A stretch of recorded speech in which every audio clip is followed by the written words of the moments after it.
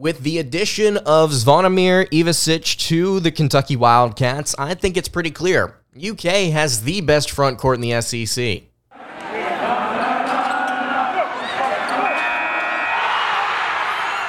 You are Locked On Kentucky, your daily podcast on the Kentucky Wildcats. Part of the Locked On Podcast Network, your team every day.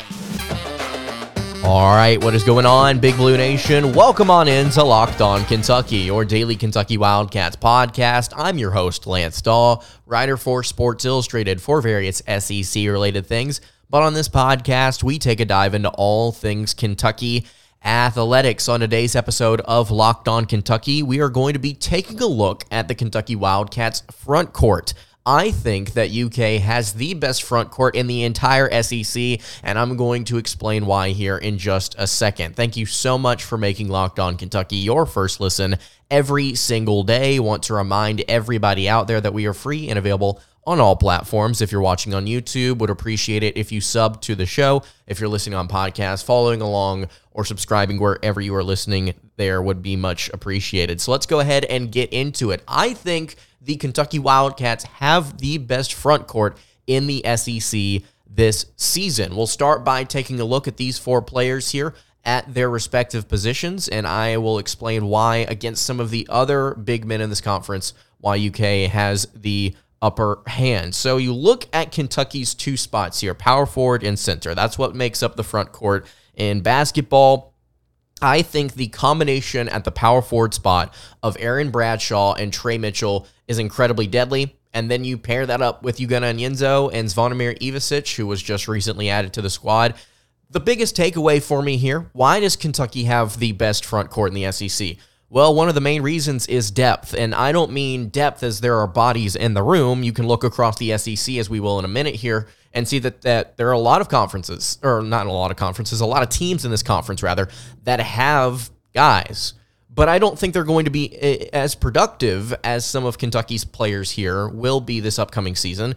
And on top of that, I just don't think on paper they are as talented. Now, statistically, we may see some different guys rise above these different Kentucky Wildcats here after March, after all is said and done. But as of right now, I think you'll have to look at guys like, let's start with Trey Mitchell. Trey Mitchell was an addition through the transfer portal, the only addition that Kentucky got through the transfer portal this offseason. West Virginia is where he came from.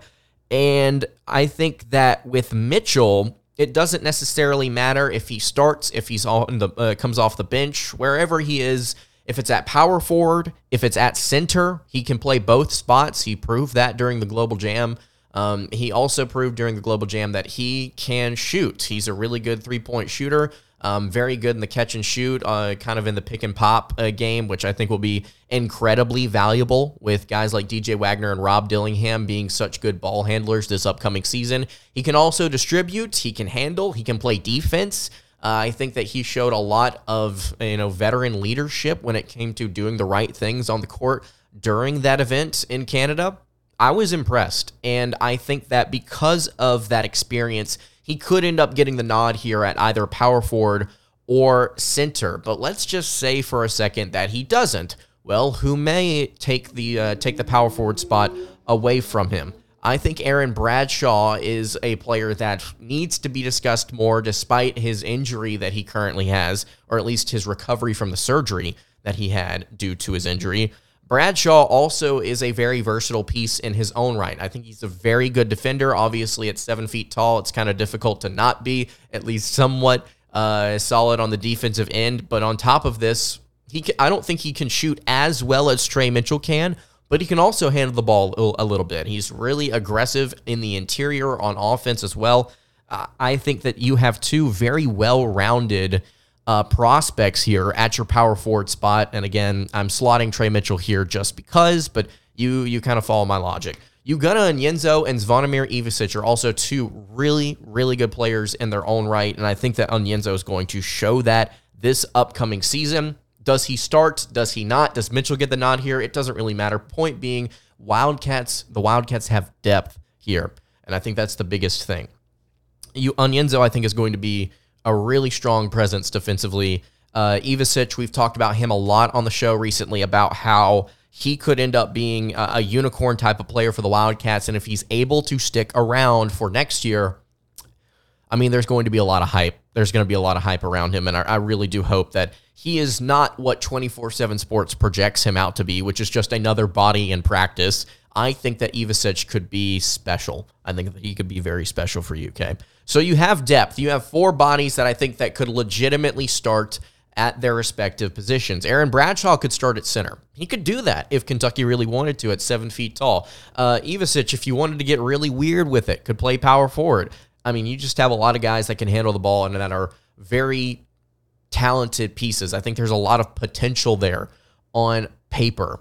And then I think the other thing that Kentucky has on top of all of this is at the end of the day, I think they're going to simply have more production than some of these other teams that have talented front court players in the SEC. Part of it is because I have a lot of faith in what Kentucky's going to do offensively this season, and part of it is because when you look at some of these other players on these other teams, these other big men, I should say, they have really good guards and wings on top of that are going to demand the ball. And so if this is simply a statistics match here, I think Kentucky's going to win some battles, but at the same time, I also think that, talent, the depth, it kind of overrides anything that you may see in this league with a couple of potential exceptions. And let's go ahead and get to those. So I compiled some different teams here that have solid front courts and some of the individuals that are going to be prominent in those spots. And I'm going to explain why I think Kentucky's better.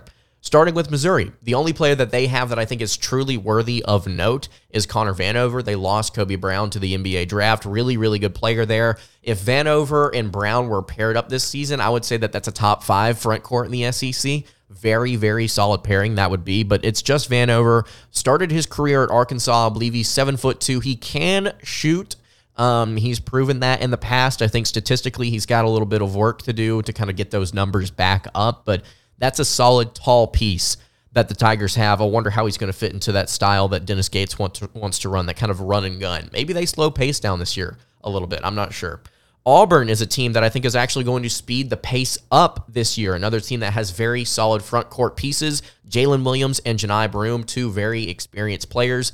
Johni Broome coming in out of Morehead State last year, was one of the best centers in the league, has shown the ability later on in the year to shoot the 3. Jalen Williams, I think, was the best 3-point shooter on Auburn's team last season.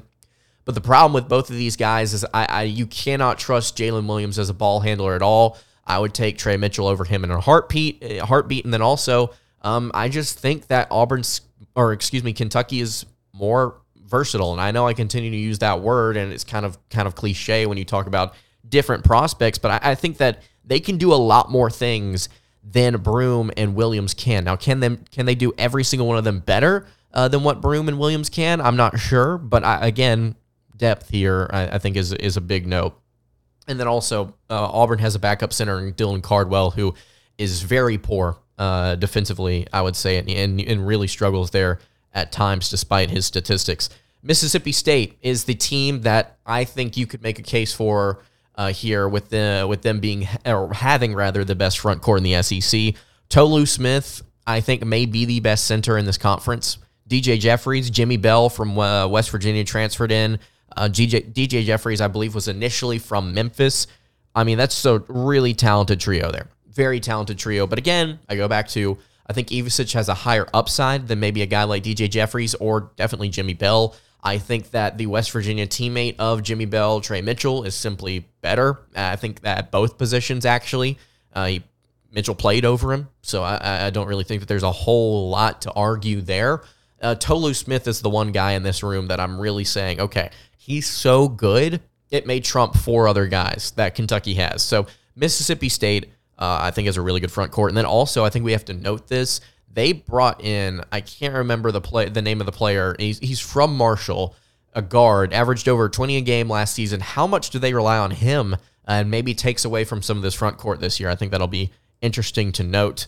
And how much does Kentucky's guards, how much do players like Reed Shepherd, DJ Wagner, Rob Dilling, how much, Antonio Reeves, how much do they take away from maybe a Trey Mitchell or an Aaron Bradshaw? I think collectively the stats, though, for Kentucky's front court are going to be solid. And I don't know if I've come out and said this directly I'm probably going to at some point here in a show soon. I think Kentucky's going to score a lot of points. I think they're going to score a lot of points this year. So statistically, I think Kentucky's going to end up winning some of these battles. Ole Miss has a very interesting pairing of transfer portal additions in the front court from Oklahoma State. Musa Cisse, I believe is how you pronounce his name. We've talked about him here before on the show. 4-star player, high-profile player coming out of high school. Wasn't really able to get a whole lot done with the Cowboys. Transferred into Ole Miss. I think Chris Beard is going to utilize him well. And then somebody that we have talked about, I think we've dedicated 2 shows to him. I know we've done a recap talking about him before in a game against the Wildcats. Jamarian Sharp from Western Kentucky, 7'5". The 2 teams in Mississippi have some really interesting front courts this upcoming season. And again, I'd take Kentucky over them because of the depth. Kentucky's got a couple of 3 7-footers of their own, and then a very versatile West Virginia transfer that can do a lot of things for them. I like Kentucky's depth. I really, really do. They don't just have bodies, they have bodies that could start. They have bodies that could start at half of these SEC schools, maybe even more. Georgia, I think, is a team that you have to look at. Jalen DeLoach was transferred in. Great defender, shot over 55% from the floor. Russell, I think, Tachua from South Florida, averaged over 11 points per game. We talked about him here on the show when we were talking about transfer portals earlier in the offseason. Could be their starter. DeLoach could end up being the guy there as well. They've got 2, I think, decent transfers in there, but again, not better than Kentucky's. Florida, Tyrese Samuel from Seton Hall, double-digit scorer there. Micah Handglotten from Marshall, 7-footer with some serious potential if he's able to pan out for the Gators. I think that next year you could look at Samuel and Handglotten as 2 of the best in the conference, but as of right now, I really like Kentucky and what they've got going there over that. Arkansas is a team that you have to look at, up there with Mississippi State and Ole Miss. Mekhi Mitchell, experienced player in the SEC, not the tallest, also statistically not the most dominant, but he had different players surrounding him in the front court this past season. And a player that did not have an opportunity to play because of injury a lot last year, Trevon Brazile, a former 5-star for the Razorbacks. He's going to get the nod at center. Those are 2 good players. Those are 2 very good players. Once more, I like Kentucky's depth over the couple of players that Arkansas has behind them that are not even averaging 5 or 6 points a game. I think Kentucky's going to get there. I think that their guys are going to rotate so much so that you're going to have a lot of solid pieces. And I'm not saying all 4 of these guys are going to average like 12 a game. I'm not saying that. I'm just saying that I think Kentucky is going to be better in a lot of areas. And then Alabama is the final team I want to talk about here. Grant Nelson, we've discussed him quite a bit on the show. We wanted him. That's a good player that the Crimson Tide got. I think it's a player that fits their play style as well with Nate Oates. Alabama's not going to be particularly tall this season, but what they're going to have, I think, is pieces that can fit Nate Oates' system very well. I think they're going to be just fine. I don't think they're going to be nearly as good as they were a season ago, but I think Alabama's going to be a good team, and players like Grant Nelson in their front court are certainly going to aid them. He can handle the ball. He can shoot it. He's a Kevin Durant-ish type of player. If he bulks up a little bit, I think he could be something cool to watch in the NBA. I think he could stick around, but as of right now, with Bama, I think he's going to be a good player. But again, 1 does not beat 4, in my opinion, when it comes to just overall talent that the Wildcats have. So that's my thoughts on Kentucky basketball's front court as opposed to the rest of the players in the SEC. If you want to give your thoughts on some other front court players in this conference, or if I'm wrong, or if I'm right, you can leave that in the YouTube comments below, or hit me on the socials. All right, before we move along here, I want to tell you guys about our friends over at Game Time, a new sponsor of the show. Have you ever been stressed out trying to buy tickets? Trying to go to an event. Maybe it's a concert. Maybe it's a sporting event. Maybe you guys are trying to get some tickets to go to Rupp to see Kentucky play in an SEC game. I know I certainly will be at some point this time next season. Buying tickets to your favorite events should not be stressful, guys. Game Time is the fast and easy way to buy tickets for all the sports, music, comedy, and theater near you. With killer deals on last-minute tickets and their best price guarantee, you can stop stressing over the tickets and start getting hyped for the fun that you will have. Game Time is the place for last-minute tickets deals. You need to forget planning these things months in advance. Game Time has deals on tickets right up to the day of the event. You can get exclusive flash deals on ticket for football, basketball, baseball, concerts, comedy, theater, and more. And the Game Time guarantee means you'll always get the best price. If you find tickets in the same section and row for less, Game Time will credit you 110% of the difference. It's a pretty sweet deal that Game Time provides you. It's the fastest growing ticketing app in the country for a reason, so get images of your seat before you buy so you know exactly what you expect when you arrive. You can buy tickets in a matter of seconds. 2 taps and you're set. The tickets are also sent directly to your phone, so you'll never have to dig through your email. Snag the tickets without the stress with Game Time. Download the Game Time app, create an account, and use code LOCKEDONCollege for $20 off your first purchase. Terms apply. Again, create an account and redeem code LOCKEDONCollege for $20 off. Download Game Time today. Last minute tickets, lowest price guaranteed. I am going to, for what may be one of 15 times before the season starts, dive into the non-conference slate for the Kentucky Wildcats. I'm going to read all of this here for you, and then we are going to dive into each individual game to kind of give thoughts on what that is and why they are slated where they are. So to start the season off, November 6th, New Mexico State, Rupp Arena. It's going to be at home. New Mexico State, not a great basketball team. In fact, last year, I believe that they had a sub 500 record at 9-15. We actually talked about this non-conference slate recently here on the show. It was actually, I believe, like 9 days ago. 9-15, number 187 in KenPom rankings last year, also pretty low in the net. So really easy opponent to start off the year. Texas A&M University Commerce is November 10th. Kansas in the Champions Classic is November 14th. Stonehill, November 17th at home in Rupp. Also in Rupp, November 20th, St. Joseph's. November 24th, an interesting opponent in Marshall at home. And then you also get the Miami Hurricanes in the ACC-SEC Challenge in Rupp as well. UMC Wilmington on December 2nd.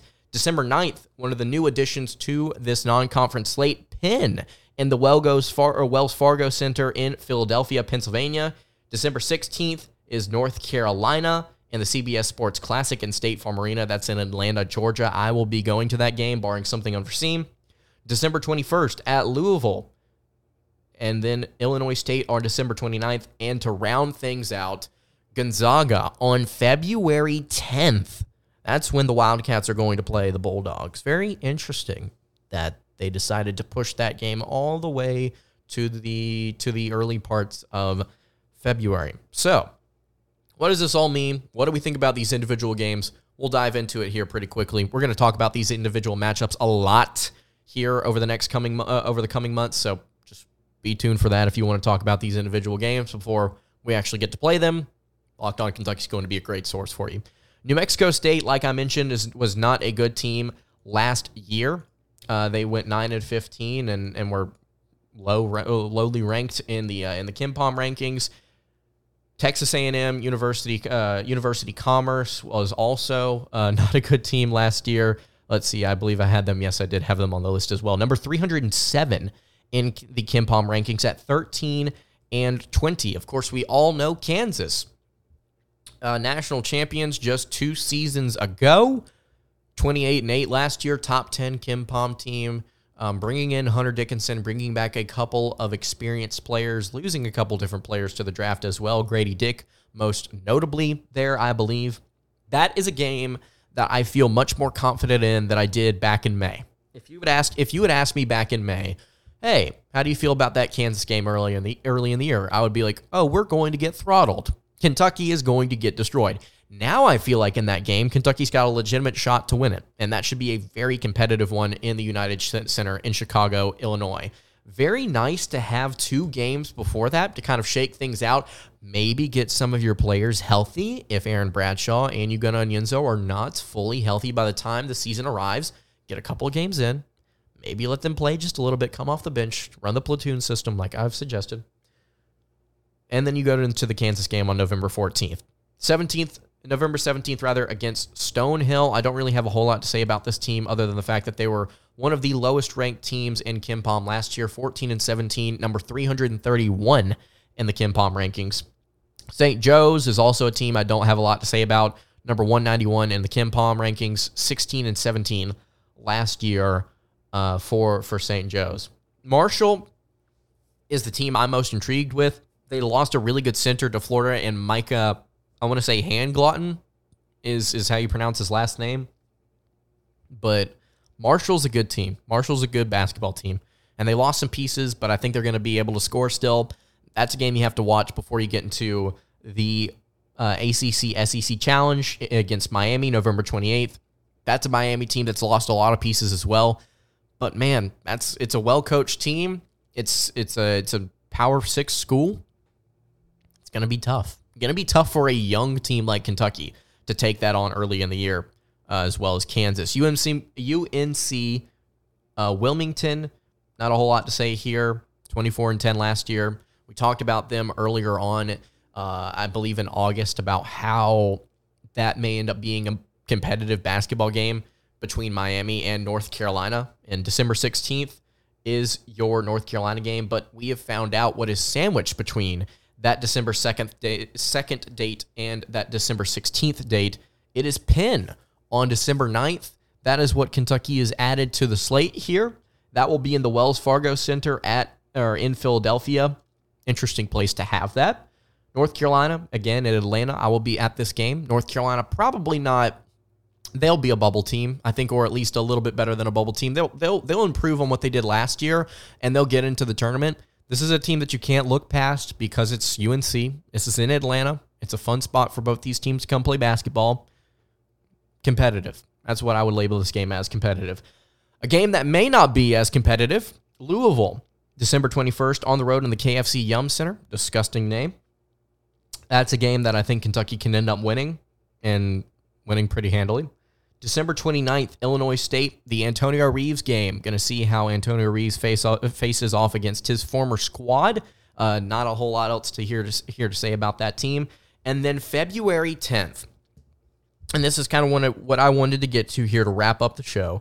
February 10th is where the Gonzaga game falls. Isn't that just a weird spot for the schedule makers, for Gonzaga and Kentucky to kind of decide where to play this? Why wouldn't it be at the end of the non-con slate, or put it somewhere earlier in the schedule? I don't know. This is really intriguing to me. It'll be in the middle, right smack dab in the middle of this SEC gauntlet that we're going to have to endure this year. I am curious to see what SEC games surround this one, because that may be, if this is the right word here, indicative of the results in this contest. Gonzaga is a very, very good basketball team. Cannot take them lightly. They're going to score. It's going to be tough and rough, especially on these young kids. Are they going to respond? Are they going to not do what they did in big games last year, which is eventually fold because they were either too thin or just didn't have the talent? I will be watching this game very intently because it is on February 10th. We'll be a third of the way into February, just about a third of the way into February, and we'll get to start to have a good idea, or at least a decent idea, of what Kentucky basketball is in the 23-24 season.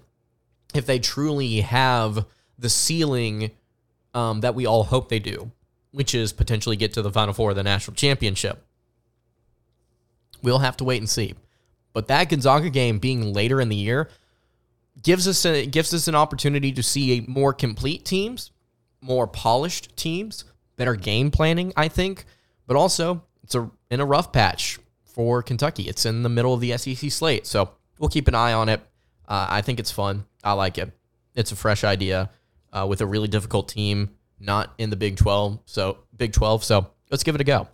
If you have any thoughts on Kentucky basketball's non-conference slate, or if you have any opinions on what the Wildcats could do this upcoming season, you can leave that in the YouTube comments below.